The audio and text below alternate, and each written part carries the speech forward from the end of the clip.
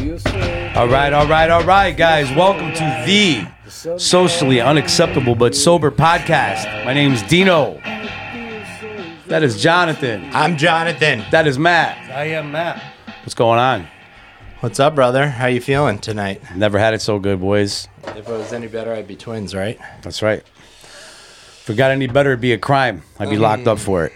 So what's the purpose of this podcast? The purpose of this podcast is to spread a little message, Spread a little love. of hope, recovery, Spread a little love. get a message out there for anybody who might need some help, and also get feedback from other sober people with suggestions for people that need help. Yeah, and It's a pretty good idea. what worked for each other, right? That's right. What worked, what didn't work. So what we have for the audience tonight is, since this is our very first podcast, episode 1. Not that it would show at all that it's our first show. Yeah, I think it's going to show pretty good. So, we're each going to tell you a little bit about each other, give you a little tidbit of who we are, where we came from. And I think Jonathan is going to start us off. Yeah, Jonathan, alcoholic addict, loving it. Jonathan. So I'll give a little brief overview of my story. Oh, I got the timer. Perfect. So I am a Connecticut transplant from New York, as y'all know. Grew up in North Salem, Brewster area. Spent some time in Yonkers. Yonkers. And I was. Remember that back in the day? It's still there. It's a fucking casino now. Yeah, but it used to be on TV like late night. Yeah. Oh, they aired it? Yep. Nice. So, yeah, I spent a lot of time there. I was a spoiled young little kid because I was the oldest. My mother's one of 9, the oldest of 9, and I'm the oldest out of all the grandchildren from all those 9 aunts and uncles. So I had a pretty good life until my cousin came around, and then, shit went sideways.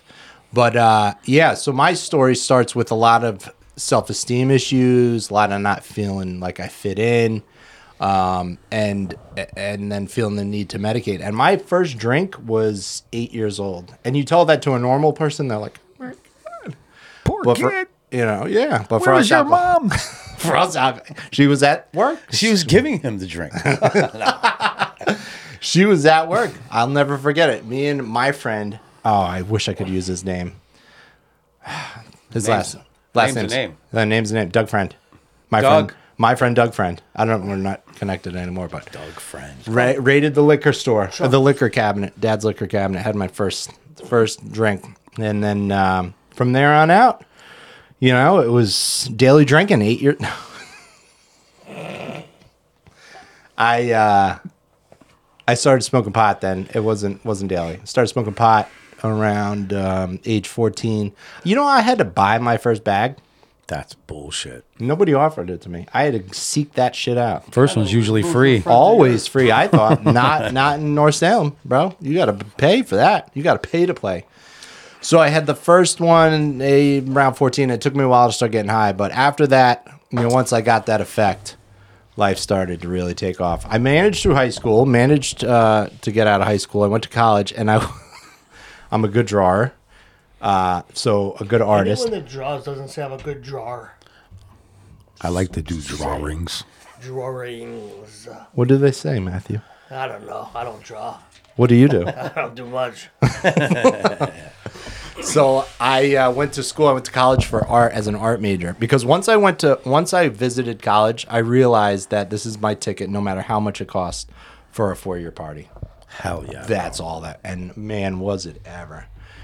First trip on acid there, got introduced to cocaine, had been dabbling with some ecstasy before that. I had a summer of ecstasy where I literally took so much that I was hallucinating. I didn't even know what hallucinating was until I had my ecstasy summer, where you just take so much, those eyes just become pennies, and everything looks weird. And that's where it took off, and the drinking and the trouble started very quick. Wrecked Dad's car, sophomore year of college. Driving drunk home from the bars. Didn't get in trouble. I limped that mother trucker home. It was a nice 3 Series convertible BMW. I was trying to show off for some girls. You know how it is. And I hit the curb over by the Westchester Mall, and these curbs are like monster curbs. It's like a foot and a half high. And they just granite curbs. wrecked the shit. They just wrecked it. Ripped the bottom off the car. And have you ever been in an accident? You ever been in an accident in a convertible? Like a No. bad accident? No. They have these, so airbags normally would go off, but they have roll bars that pop out of nowhere. No shit. Gas powered roll bars, and those things popped up. So needless to say, those things are like $8,000 a piece to put back down. So that car was. I didn't know that. Yeah. Never heard of that in my life. Yeah. Yeah. Yep. Never had a convertible. So. Need me neither. Yeah. I only had my dad's. Actually, I did have one. It just didn't convert. It didn't work. Couldn't do it, or else it wouldn't go back on. Oh, that was my first, brace with trouble. And then soon thereafter that, I made it through. I had a lot of failed relationships, as we do in college. I was a womanizer. I was an asshole. I sold a lot of cocaine to the hockey team and the lacrosse team. They go to the national championships. They won it all, baby. Fast as hell, too, man.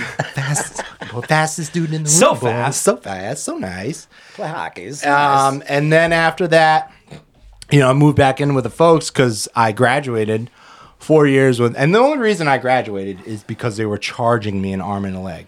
It was just a highly expensive school for people that didn't really. That did drawings. Drawings. I'm a hyper. And so I moved in with the folks again and got a job, entry-level job in graphic design, printing press. And I worked at a copy shop, man. It was actually fabulous. You were a barista? Copy. Oh, I thought you I said thought coffee. he said I coffee, thought you said too, the way coffee. he said Because you're that from Yonkers, fucked coffee. up word, coffee. No one says coffee. Nobody does say coffee. They say copy. You say coffee. I say copy. You say coffee. So you were a copying machine. I was a copier, right. and I hated my life. And Yeah, I would have too. It was terrible. We would take weekends. We would go out to the bars, and I would just literally spend my week's paycheck for a fucking hotel room for the weekend at Heidi's Motel. Absolutely. Shout out to Shout out to Heidi's. Heidi's. Hey, Just Heidi. Still there. Hey. A lot of cocaine done, and probably still done there, but we'd spend long weekends there, and I'd probably miss work on Monday. But then I started dating a woman that was a bartender at a bar right down the road, and that was like match made in heaven, man. I thought I was thumbs up. And it was awesome chaos for, the first few months. And then she introduced me to a little thing called Oxycontin. Ooh. And this is how this solidified addict status for me. Is that the first time I did it, I remember I was in the parking lot of what was Outback Steakhouse in Danbury. Had a half a pill, crushed it, snorted it, and instantly, I don't even think the run time was like 5 seconds before it came right back up. Oh, yeah. And the feeling, like I, right out the window, and then I was like, this is good, give me the other half. Yeah. Hook it up. And that was off to the races, man. And then soon thereafter, by the time the running and gunning was up, I was, graduating to heroin. I was taking hostages in the heroin game. What else was going on? I used to remember, I used to go down the Bronx and cop some heroin with this kid. And he would go down there with me, but he never picked up heroin. He would always get crack. Good man. And I thought he was the weirdest fucking dude. I'm like, because I hadn't done crack of this. I'd done cocaine, but I was like, and he drove. So we'd be driving around the city, and he'd be like, Yeah. and I was like, dude, why do you get this shit, man? This looks like shit. 3 years later, buddy. Yeah, baby. Carpet surfing, I was introduced to crack. It took me a little longer. But, institutions, right? 3 DWIs. First DWI sucked. Wasn't that bad, actually. It wasn't that bad. Third one sucked. Third one's the wicked one where I rolled the car on 87. That was a rough one. Where are we at? 8 minutes? What are we doing? 15? 15. Plenty. All right. So where was I? DWIs. Number 3 was the worst, right? So that one is a little down the line. That one was coming. So I pulled one of those geographicals. I moved up to the Catskills. to just get away. I was actually at the point I moved into the up to the Catskills. This was the status of my life. I had been kicked out of my mom's house. I was temporarily living in a trailer, like a pull behind trailer in her horse field. So you're saying you lived in a nice house. You're doing big things. Big things, bro. No running water. Nice. No electricity. Yes. Middle of winter, and I was cool with that. And I got kicked out of that. Yeah, we're good. But I still had outpatient. At this time I'd been to several treatment facilities, and obviously they didn't do the trick. So I was kicked out of there, and I was still an outpatient. So I was like, all right, well, I'm doing something, Yeah. And I was I was in the outpatient sleeping on this dude's couch in Mount Kisco when this older dude, a disbarred, what I think allegedly disbarred attorney, suggested to me, hey, I got a summer house up in the Catskills, man. Why don't we just get out of here? I was like, sounds good to me, dude. I'm living on a couch. You got a bed in it? Yeah, it's got a bed. So I just I was about to get kicked out of that outpatient because A, I was banging one of the girls there that I was programming with, and B, I was smoking crack like every third day, trying not to piss hot, which was impossible. Yeah. So up to the Catskills we went. So I'd been living up there 5 years. The one good thing that came out of the Catskills is my now wife, Ashley. That's where I met her, ski resort. And I stayed sober for a little bit. I worked alcoholically up there. I say dry. I should say dry. I wasn't sober. I was dry. I just wasn't using drugs. And I had just gotten off probation. We decided, the two of us living in the Catskills, that I was going to move back down to downstate New York, and Ashley was going to come with me. I moved back down. I got a job at DeWalt, Stanley Black & Decker, doing graphic design and video editing. And my boss, I love him to this day. He's an awesome man, and he is an inspiration. But he hired me, and I was down here, I think, for like 6 months, and Ashley was transitioning to come back down. Move down. Yeah, moving. Oh. What are you doing, man? Nobody's gonna hear you back there. Your commentary. Probably better off. And she, so I got in a fight. I had a motorcycle at this time, dude. I had bought a 1982 Honda Sabre off of a diabetic that couldn't hold it up anymore because it was so heavy. I bought it for $250. I freaking love it, man. And I got it running. So now I trailer it down, I'm fucking doing big things. I'm working. At this point, I'm drinking daily. I'm anticipating the fights with my mother because I'm living with her, and I'm drinking nips on the daily. I'm taking the motorcycle out. I mean, this thing would go like 90. I'd get to like 90, and the thing was like, and I was, I'm drunk, so I'm just making it. I used to go run and get drugs in this thing down in White Plains. Tip the thing in the middle of the road. People would stop their car to lift it up with me because I'm stopping traffic on this fucking bike with my book bag, my fun bag, So at this point, I got in a fight with my mother. It was 10 o'clock in the morning on a Sunday, and I'm blasted. I'm right ripping roaring. I had just dropped the bike in the backyard and she's trying to get me to give him. Park that thing. I just drop it. Fuck a kickstand. Yeah, fuck a kickstand. Just lay it down. So I go to get in my car because I'm like, fuck this. I don't need to take this. I got a girl up in the Catskills. I'm out of here, bro. Yeah. I get in the car. She doesn't succeed in getting the keys for me. I get in the car. I start traveling north. I get my dog. Thank God he made it through. And I get like maybe 5 miles on Interstate 87 before I flip the car 4 or 5 times, doing 65 miles, 70 miles an hour on 87. Pull out of I crawl out of the windshield upside down. Some nice pedestrian had got my dog, thank God. Cops came. They didn't arrest me because it was such a mess. I went to the hospital, spent a night in the hospital. And you think that would be it? That was it? Nah. I was facing jail time, which I didn't do, but I got 5 years probation, took my license, obviously. And they could have it. Yeah, driving anyway, bro. I got nothing to drive.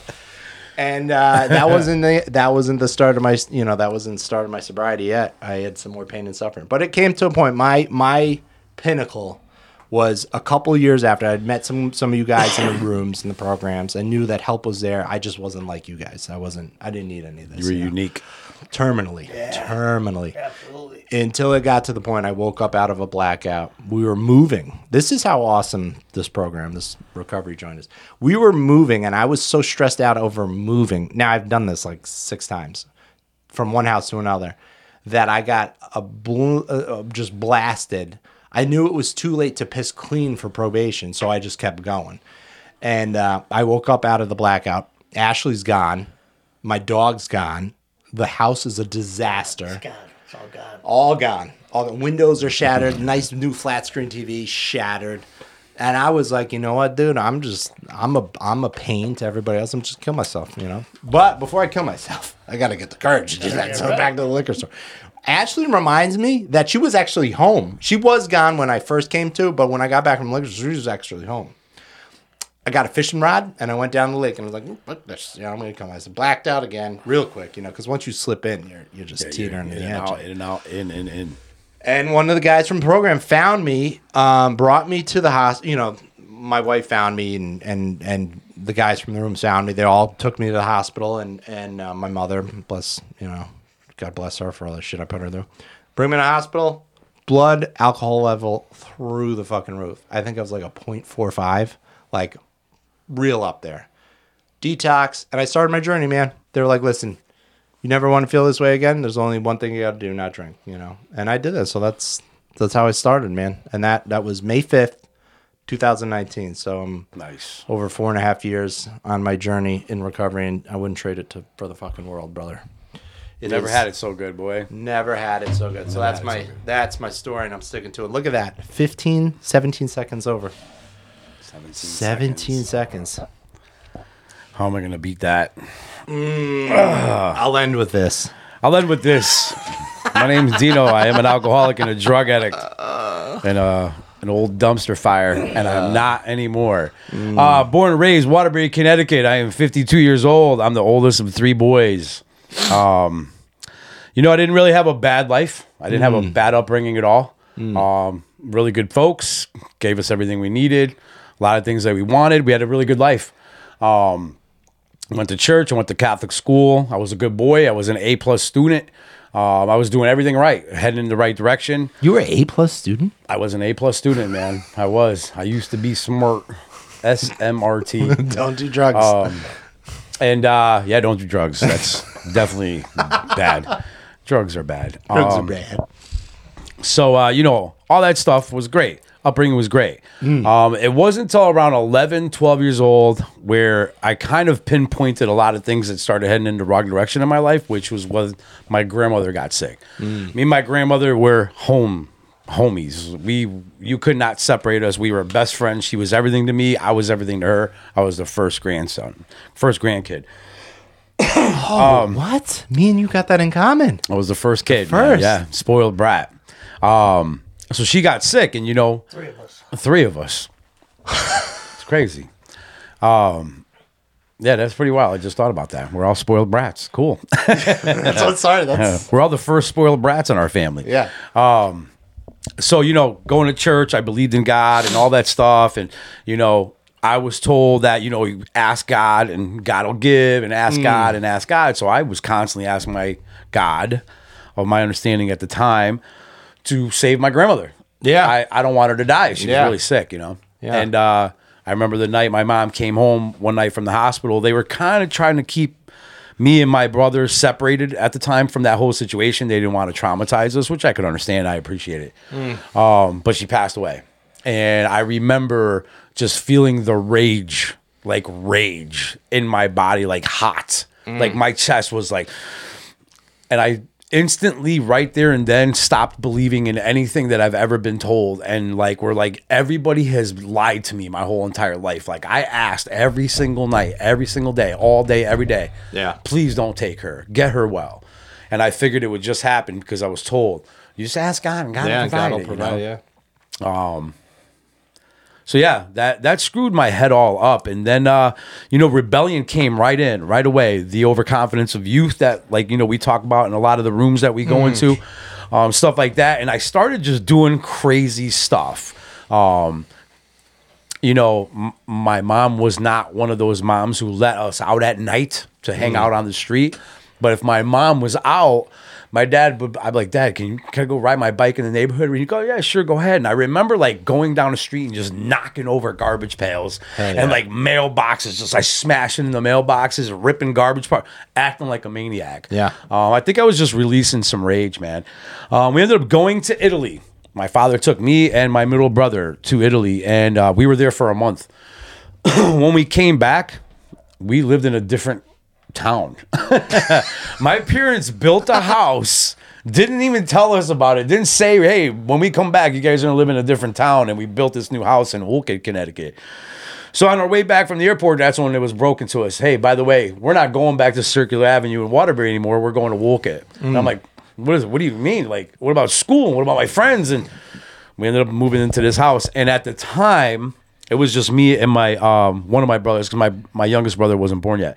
At the time, we were break dancers. That was the thing back in the day. I had a huge boom box and all that stuff. And it was very acceptable in Waterbury, Connecticut, but 20-minute drive into Woolkit, Connecticut back in the 80s, that was not cool with them. They did not like us. It was a hard life, man, for the first year in Woolkit, Connecticut, man. That sounds like a step up, though, from Waterbury. It's a huge step up.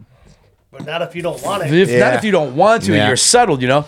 So, you know, it's me and my brother with our shell-toe Adidas and our Kangos and our big box and our cardboard, and we're breakdancing in the driveway, and we start school, and nobody likes us, man. Like, nobody likes us, dude.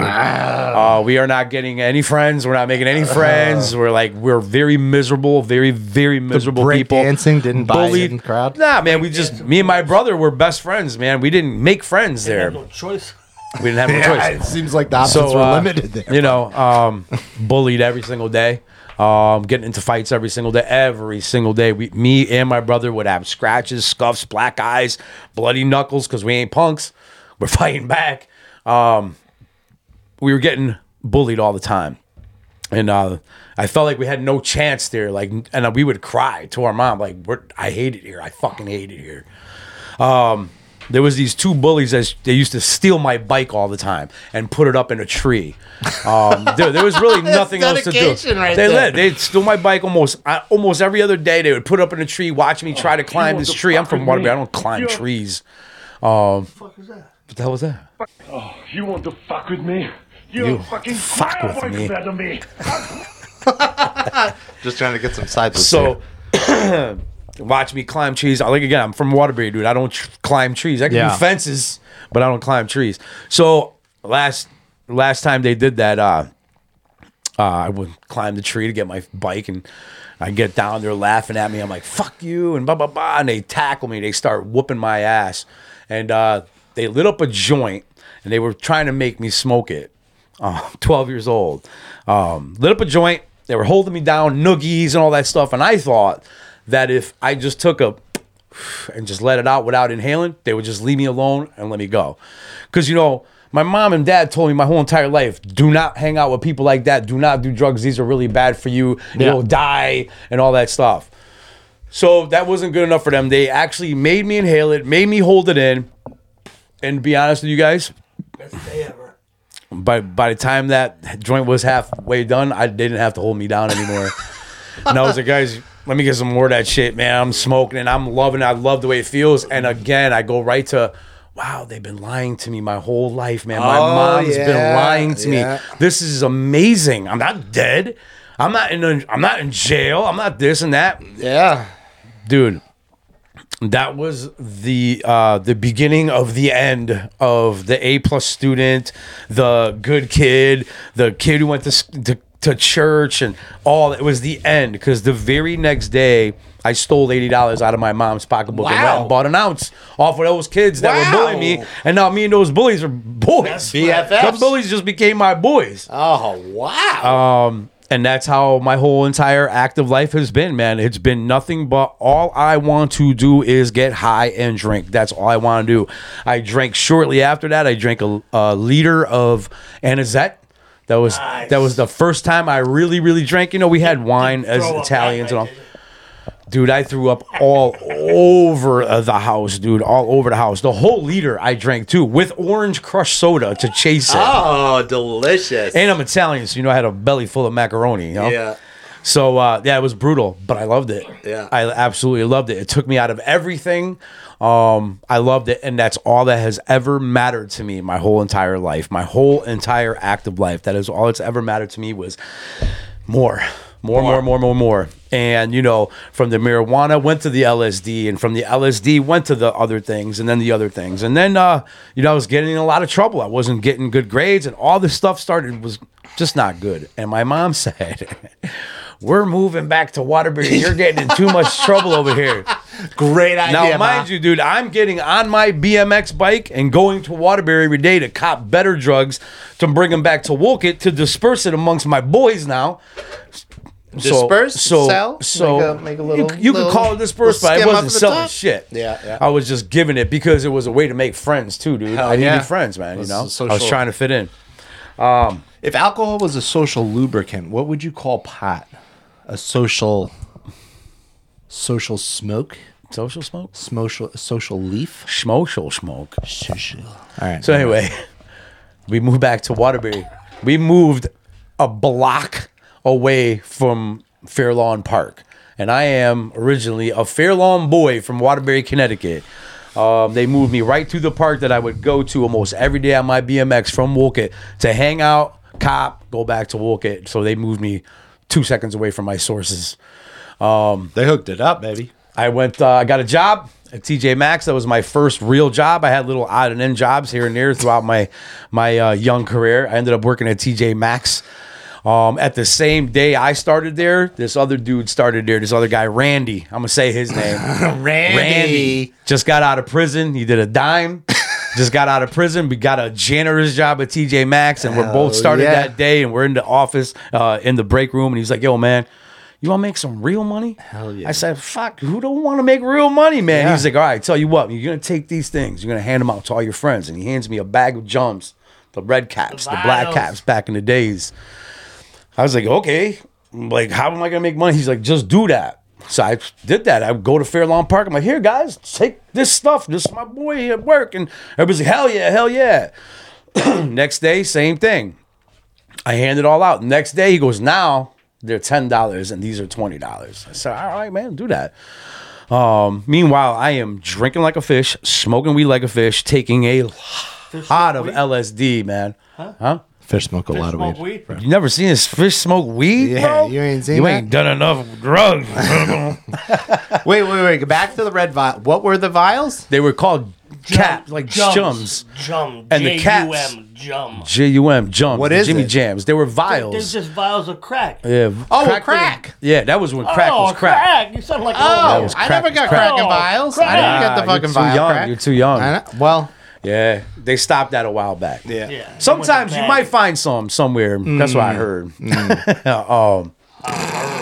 So, getting high all the time. And now I'm 15 years old, man. I got an unbelievable amount of money in my pocket all the time. I think I'm a baller, bro. I got a car. I got I can't remember the year. It was a Plymouth Grand Fury station wagon. It had the 6 headlights in the front. Nice. We used to call it the Holiday Roll because it looked like the Holiday Road. yeah, with the paneling. Yeah, baby. Shout out Chevy Chase. Chevy Chase. So and that's how it rolled, man. Very arrogant. And then I got curious as to why my bedroom looked like TC's pawn shop. Like I had doubles of stereos and like VCRs, jewelry. Like people were coming to my school because I changed schools by that time, obviously.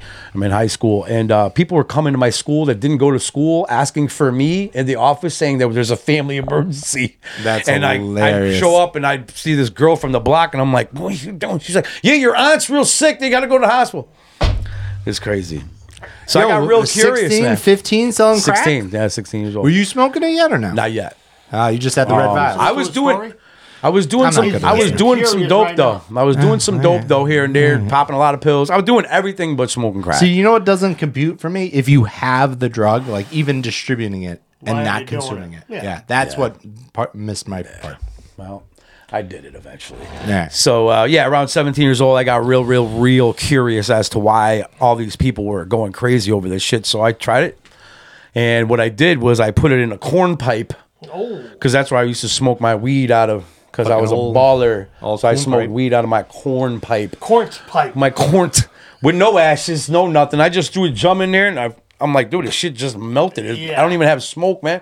So the next day, this kid hits me up. He needs a 50. So I go up to his house and I'm watching him do it. I'm like, yeah, how did you even get smoke out of that? Where's your corn pipe at? Yeah. No Where's the corn pipe at, He bro? goes, oh, you did it wrong. Let me show you. Yeah. It was a wrap, bro. That's a wrap. I blew out that first hit. The only thing I ever sold after that was everything I ever bought.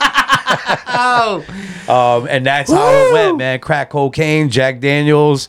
That was all that's ever mattered to me. My family never mattered to me. No women ever mattered to me. My kids finally ended up having kids. I don't even know how that happened. It just completely just took over, and I didn't give a shit about nothing else except for getting high and smoking crack and drinking, and I didn't give a shit about anybody else, let alone my own self. July 9th, 2013 is my sobriety date, is the day that I actually got the thorough ass whooping that I absolutely needed. God showed me that I am powerless over alcohol and drugs, people, places, things, situations, and that I need help, and I constantly need help, and I need his help, and I need these guys' help, and I need everybody's help. I am not SMRT anymore. I can't do this alone. I surrendered. July 9th, 2013 is my sobriety day. I've never had it so good. My life is absolutely amazing today. People would kill for the life I have today. And at one point, I wanted to kill myself. So I hope this message was able to relate to somebody. I don't know. But that's my story, and I'm sticking to it. But we have a lot more for you, so don't worry. whining. Sit tight. Stop whining. Stop whining. Who are you? Yeah. Ooh. This soundboard is out of control. There's like way too many. I'm trying to plan it and throw a little jip in there for us, you Nice. know? A little funny. With the jip. Well, how do you think it's working? I don't know. Not that fucking great. I need a vacation. Trust me. Are you ready to stop fucking around? I don't know. Let's get ready to rumble. Mad alcoholic. Matt. Yo. Of course, I'm a drug addict too, but I just keep it simple. Identify as alcoholic. I can Who are remember you? first getting involved in meetings, and you hear all these people with all these different labels and titles of how they like to introduce themselves. And I remember hearing an old timer say, "You know what, man? For me, it all falls under the same umbrella. It started with alcohol, it ended with alcohol, and everything that I did while the alcohol was flowing just went right along with the way things went." So, you know, I am a fan of keeping it simple, and I just identify as alcoholic. I'm from Waterbury. Like my two brothers here, I was an only child, so only son to my mother and father. My grandfather's first grandchild, and anything my mother said no to, my grandfather said yes to. That's right, Daddy. So I would make sure that we saw my grandfather on a regular. On the reg. My parents were hardworking people, and you know, I did a lot of growing up in my neighborhood. I had a lot of babysitters because my parents were busy. They provided well, but they had to work for it, and they were not around a lot because of that. And you know, I don't have the woe is me on that thing. I was very lucky, very fortunate. They gave me everything that I wanted. They gave me everything I needed, and then they also provided everything that I wanted. So I was spoiled to death. And It's a common thread around here. and the way that I behaved would demonstrate that also. You know, and that took many, many years to even identify that as a child my behavior was off the charts. You know, I got suspended for the first time in third grade for fighting a kid. You know, got suspended in fourth grade, pulled a knife on a kid. And it wasn't because like I'm this, you know, wannabe killer with a knife. I was an idiot kid who brought a knife to school and just tried to show it off to someone, and they fucking went and told on me like I pulled a knife rats. on a kid. Yeah, it was crazy. So, you know, that was the precedent for me in school. I was the every single report card, the teacher used to write a little note, and I was always the kid who never showed full potential. Does not play well with others. Oh, Matthew could do so much more if he only applied himself. You know what I mean? I was applying myself to a whole lot of other things, and none of them were good. None of them were good. First drink, 8 years old. Nice. And it wasn't raiding the liquor cabinet. It was my parents had a party. There was empty, half drinks on the table, and I'm just sipping with my little friend. I don't know what I'm doing. I don't know why I'm doing it. Was it Doug friend? No, Doug friend. I don't even know a Doug. Was it my little friend? I thought maybe His name Randy? He gets around Was a it lot. Randy? Was he just out for doing a No, bit? his name was Michael, actually, Michael. ironically. The Michaels. But, would I say that I woke up alcoholic? Well, I was probably alcoholic right out the gate because of just my behavior alone. But it took a while to get the other things into my system to really identify as a true alcoholic. But I was an alcoholic through behavior at a very young age. And then the first time I smoked some weed, I was probably like 13 years old. A buddy of mine stole it from his older brother. We hit it up before we got on the bus. Man, that was the best day of my life. Hit it out, baby. Best day of my life. And I didn't know why. I can tell you that I remember growing up and feeling like lonely all the time. I would see everybody in my neighborhood had multiple kids in the house. And then you come to my house and it's just me. So I was always trying to be at someone else's house. And I don't know why, man. I just never felt, that old saying, it could never get right. I just never felt right. Can't get right. Can't get right. And Can't get right, boss. so I think that I always had an emptiness in me that I was trying to fill and had no idea even how to try to fill it. I'm Jewish. Of course, I know I look it. I was brought up Jewish, and I don't know that I ever even really contemplated the idea of God. I don't think that I did. I know that I went through the motions. My mother said we got to go to synagogue. I went. We were not religious at all, but we went when we needed to go. Fill an ignorant person in. This guy. Yeah, I figured that. What is the... You have the look of their Yeah. Is it the glasses? Is it the velour? What is the Jewish belief in God? What is the Jewish religion of their view of God? God is God. The Messiah has yet to come for the Jews. Just the only difference, no Jesus yet. No Jesus. Jesus hasn't Little shown baby up. Jesus. He hasn't been born to the Jews. Lord and baby Little Jesus. sweet baby Jesus. But none of that mattered to me, and I don't think every family, whatever religion they had going on, I don't think it was so evident, so paramount in daily life. I think everyone was just doing their thing, and we did ours.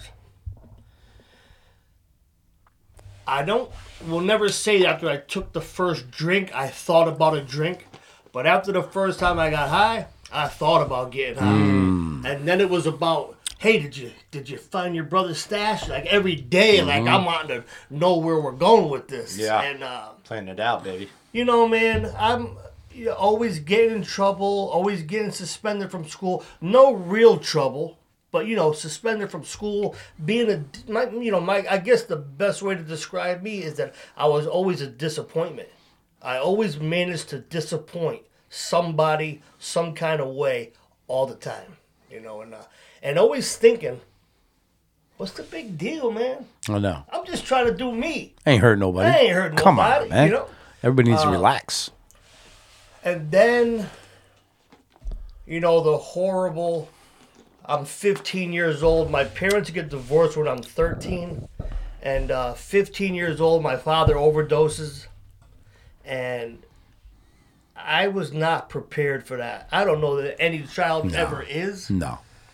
But, the silly little childish idea, like to me, he was Superman. Yeah. I didn't realize how far down the scale he had gone in his own life. Mm. To me, he was the man, and that was it. And no one could tell me different, you know.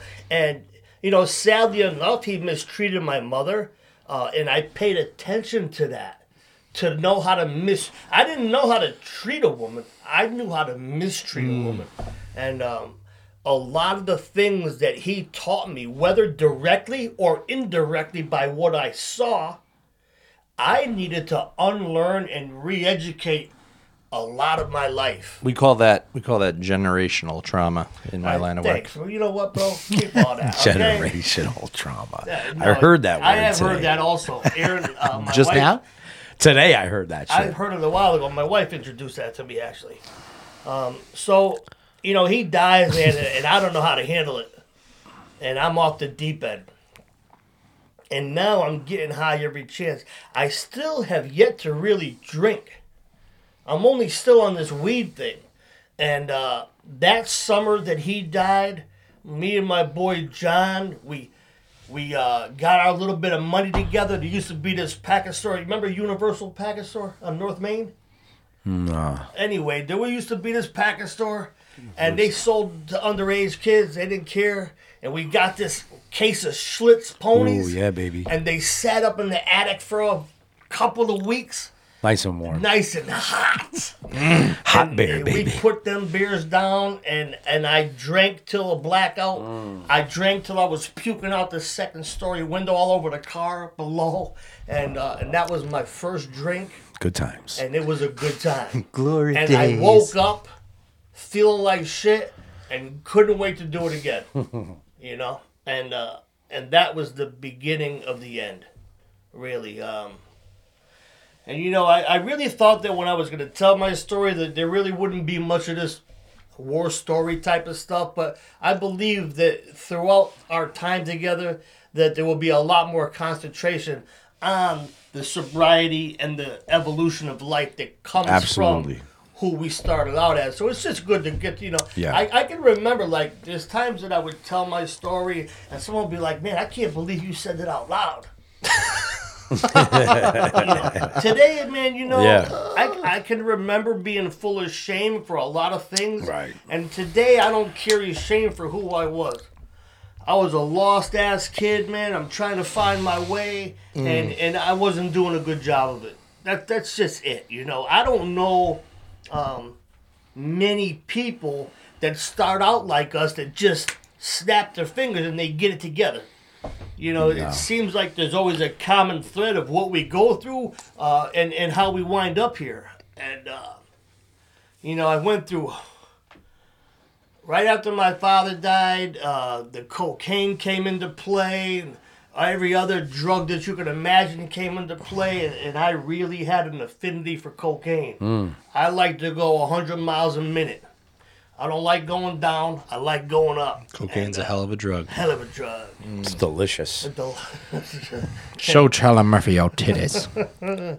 So, you know, man, I always fancied myself as a good drug dealer. And I know that because I sold some of the best shit around and I did it all. Nice. You know? But you got to test out your own product. Yeah, you know what I mean? gotta know what we're You selling can't- here. You got to know what you're selling to your I customers. can remember bagging up all this stuff and then the next day waking up and all them baggies are empty on the floor. You know, didn't make a nickel. Damn, I sold out. Sold out to myself. But you know, man, there are a lot of regrets from the things that I went through, the things that I've done. But at the same time, it's hard to regret what allowed me to be put in the position to become who I am today. That's right. So that's a real double-edged sword for me. I feel bad about the things that I did, but I can't really say that today I have that much regret for it. Mm-hmm. Do I wish that some of the people didn't get hurt the way that they did, that I didn't do the things that I did? Yeah, man, I could absolutely say that. But at the same time, all of those things were paramount to get me ready to be in the position to not have another missed opportunity. And that was really the bottom line of my life. If you summed it up in one sentence, I was nothing but a ball of missed opportunity. Missed opportunity. You know, I started going to rehab early. My arrest started right around that same time, 15, 16. And that continued. I found myself with MYI, the youth facility here in Connecticut, you know, and I can remember thinking, man, I don't really belong here. I think something is drastically wrong, and there was nothing wrong. If you do things that aren't right, they got a place for you. You know, they got a place for you. And I needed to continue to test those waters, and I found myself giving the state quite a number of years, and but you know, when I look back at it, it really just was saving my life. Really, you know, you always hear people say, I got arrested. I was the guy that was getting rescued. Rescued, that's right. Because without a doubt, man, I was heading for an early grave. That's the first time I heard that. Rescued. Oh, Rescued. Stick around, kid. Stick around, bro. Keep coming. You're young in this game. Stick around. A rescued. And then, you know, man, a history of in and out of the prison system, a history of in and out of horrible relationships, a history of stealing love and breaking hearts, a history of manipulation of people. Master. If I even thought that you liked me, you didn't even need to love me. If I thought that you liked me, I'm going to get you. I'm going to get you for everything that I can. Because my disease had no limits, you know. And then one day I woke up and I was doing another bid, and I said, man, there's something that's got to change here. Something's got to change. I did not believe in myself yet, but I did know about this program. And then, like I said, many times had the option to get involved, and I chose not to. And then every time you're in a facility, they always say, the day you get out, Hit a meeting. get to a meeting. Hit a meeting. Raise your hand, introduce yourself to the group. And I never had time for that. Nah, man, got too much going on, bro. I got big things going on, I was always the bro. guy saying, yeah, I got to get with my girl. I got to have a meal. You know what, man? I never had a girl waiting for me. I never had a special meal waiting for me. All I had was a lie so that I could pretend like I was fitting in and that I was better than who I really was. I couldn't understand my reality. I needed to be somebody better. Although I wasn't living a life that allowed me to be better. Right. So, you know, I hit the ground running, man. I hit a meeting, and I So fast. I did all those So things. fast. I raised my hand. I introduced myself to the group, and by the grace of God, I've never had to leave. My sobriety date is 8/15/06, and since then I have not taken anything mind altering. Nice. And that's a gift of God. That's a gift of having men like this in my life, and that's it. That's the story. Sticking to Story. it. That's our story. That's our story. It's a little bit of our story. A little bit. We kept it down to 15 minutes because Yeah, I think we could have all we would have went bored to you to midnight death each. Yeah. if you took So- the time to listen to us all. Hopefully, this is one of many. I got to interrupt you real quick. What do you got? Because I wanted to say this morning. One thing that I'm real lucky to do. The last prison that I was released from, as you guys all know, I was released from Carl Robinson back in 2009. And today I'm allowed to go into that facility, and I help facilitate a group every Friday morning. And you get to leave. And I get to walk out. Who knew? But it's the same meeting that I went to every Friday Yeah. for 3 years. Yeah. You know? So it's a blessing beyond blessings. But anyway, long story short, a kid today, he was telling his story, and he said, you know, man, I came out of detox again, and they're talking about this AA, and you know, man, it's the last place I wanted to go, but it was the only thing that would work. It's the last stop on the block, bro.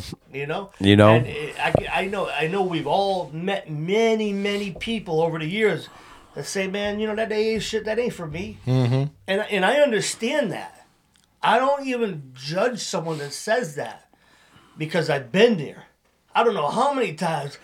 Like, come on, man. That ain't shit. A, if you're going to AA, you're weak as fuck. Yeah. And AA's for quitters. B, it Daddy didn't raise no quitter. ain't gonna work for me. Ain't gonna work for me. I'm different. So You don't know how I get down. yeah. Get down with the get down. Get down. But get right. Get down to broke. But I just thought that Homeless. was real good. You know, the only thing that would work, and it was the last place I wanted to go. Yeah, man. You know, dude, how many times I had to come back, not have to, but like just ended up back in these rooms, these 12-step rooms, and like, fuck. But then I'd be happy to be here, you know what I Yeah. mean? And then you get your shit back, you get that girl back, you get that good food in you, get a job, clean up, shave, line it all up, get a nice edge up. I'm good, man. I'm good. I got what I needed. I'm gonna go back out there. I know how to do this now. Yeah. Now I know. Yeah. And now I know what not to do. Yeah, well, not to do. There's a insane, never-ending man. list of It's what insane. not to do. So yeah, man. One time, bro. That's good shit. So, yeah, man. So this is episode 1 of hopefully what is many. Hopefully we get a lot of people checking us out and giving us feedback, all that stuff. We are going to have other guests come in, and we're going to dive into other people's experience, strength, and hope, you know, where they came from, how they got into recovery, and how they stay sober and recovered. We'll also have funny, like I said, this is going to be... You know, we wear this thing like a loose garment, man. This ain't about always being serious, and none of that stuff. You know, we want to make this something that we could all laugh at. You know what I mean? Idiot friendly. Definitely idiot friendly. SMRT 62, friendly, bro. baby. So we'll have segments like One Time Bro. That's going to be a segment part of the show where one of us or even our guest is going to give us a little bit of a war story as to one time I was doing this and this is what happened type of shit. I know you guys know what I'm talking about. Stuff like that. So, you know, other things like skits that we find on YouTube of people drunk, falling down on their faces. I mean, let's be honest, man. Drunk people are funny. Yeah, funny You know what I mean? Yeah. I know I was a hoot. I don't know. yeah. I don't know about anybody else. I was fun to be with, especially if you had money. Yeah. As long as you're stacked, we're best friends, baby. So yeah, man. That's what we're trying to do here, man. And yeah. And let's shout out. What do we got in terms of supports here? You're looking for help, here's a number. Yeah. You know what I mean? Here you can reach out to our whatever the hell people reach out to. I don't even know how this works yet, Just bro. call this number. That's all you gotta Yeah, do. call Jonathan. Yeah, we'll give Jonathan. Matter of fact, I got a guy, bro. I've had a guy my whole entire life, I man. got You a need, guy. yo, you need recovery, brother. I got you, bro. I get got you you. in somewhere. No, I jive with that 100%. Definitely. And I could, I'll edit that piece out right there. Yeah. And listen, this thing is our first show, so we don't need no smart ass comments about how bad we were tonight. Keep it light. Word, We're learning as we go. We know man. we're bad. Dude, Yeah, I we do. love We that. bad. You know, we We did bad. have this one format to follow. Jonathan did a really great job with his AI app. Yeah, but it took too long, though. Yeah, it was horrible. We would still be introducing ourselves. But, you know, hey, kudos to Jonathan. This was Jonathan's idea. It really was. This was Jonathan's idea. John And that's- started this. And that's my logo right there. And that's boys. Jonathan right there. Yeah. Yeah. Show him. With Because the they hair. can't see mine. Hairdo. It's Jonathan. Yeah. That's Jonathan. So which one is this? Matt's the king. Yeah. And I'm you're the dude with the Gino, Kango, top hat. son. Top With the hat. Top hat. I got some crack in Son. that top hat. That's where I sell all my crack from. And then you got the rose. He's got a stem right in nice. his That's what the fucking- stem. That's what the rose actually looks like outside of the stem. Is Holy that nice You rose? fuck. suck it out of the Shit, stem man. and poof. It just- blooms, it- but we never have time. We never looking at that because we're just trying to get that I used to motherfucker just go out. blow that shit on the floor. That and stupid get it- ass get rose, it dude. moving.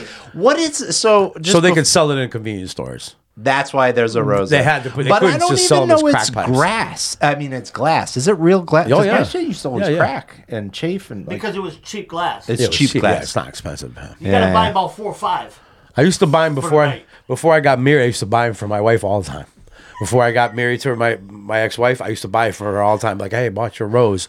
And then every once in a while, she'd be like, I lost a rose you gave me. I don't know. I'm like, damn, let's buy you another one. Why? That way you always do. Horrible One in the person. hole. Another roast. Baby, I got you another rose, baby. Oh, Got you another rose. Save this. Don't crack it. Save, don't break this one. Don't break it. No. Oh, you leave it in the. I got you these little scrubby things you can wash your dishes with too. You like that picture I She sent never last did. week? She never washed the dishes. Remember I sent the picture? Oh yeah, the cleaner. The bag of chore bowl. I'm like, that'll last a week right there. Yeah. Yeah. So yeah, socially unacceptable but sober. This is the podcast. So Oh, let me shout out. I mean, they'll be in some of these links here, but I set up so far. We got the you're listening to it somewhere, obviously. Hopefully Spotify or Apple Podcasts or Google Play. But we got the video portion of this up on the old YouTube, and that's at SUBS Podcast. That's our YouTube account. We got some Instagrams going on at Subs Podcast 1. And then we're going to have a Patreon coming up maybe down the line if we get some following and we get some good stuff going. But that's what we got that far. Oh, and our email. You want to send us anything? You got questions, comments, feedback? subspodcast1@gmail.com. word. Little fun fact. You know where the name Subs came from, Jonathan? I was told this at one point. Tell them. Used to be our bowling name. Oh, it was the bowling name. Yeah. Sober the Bowling League. And believe me, they didn't like us. All right. Well, I don't They know. couldn't It's- wait for that season to be over. Boy, You know, I think hemorrhoids and hernias is a good runner-up to that. I mean, maybe I was high the whole entire time on that bowling league. Oh. The whole entire time I was completely blasted out of my mind, except for when we were bowling, because I knew these dudes would know. And I'd come every week and be like, "Oh, guys, shit, I forgot my wallet." had money to I never pay had for money. They his covered me fucking every dues. week. And then one time I had a warrant, and I was on the bowling league, and Mike W was bringing me home, and I was like, "Yo, Mike, pass my house, bro, pass my house." Oh, I guess this is a one-time bro segment.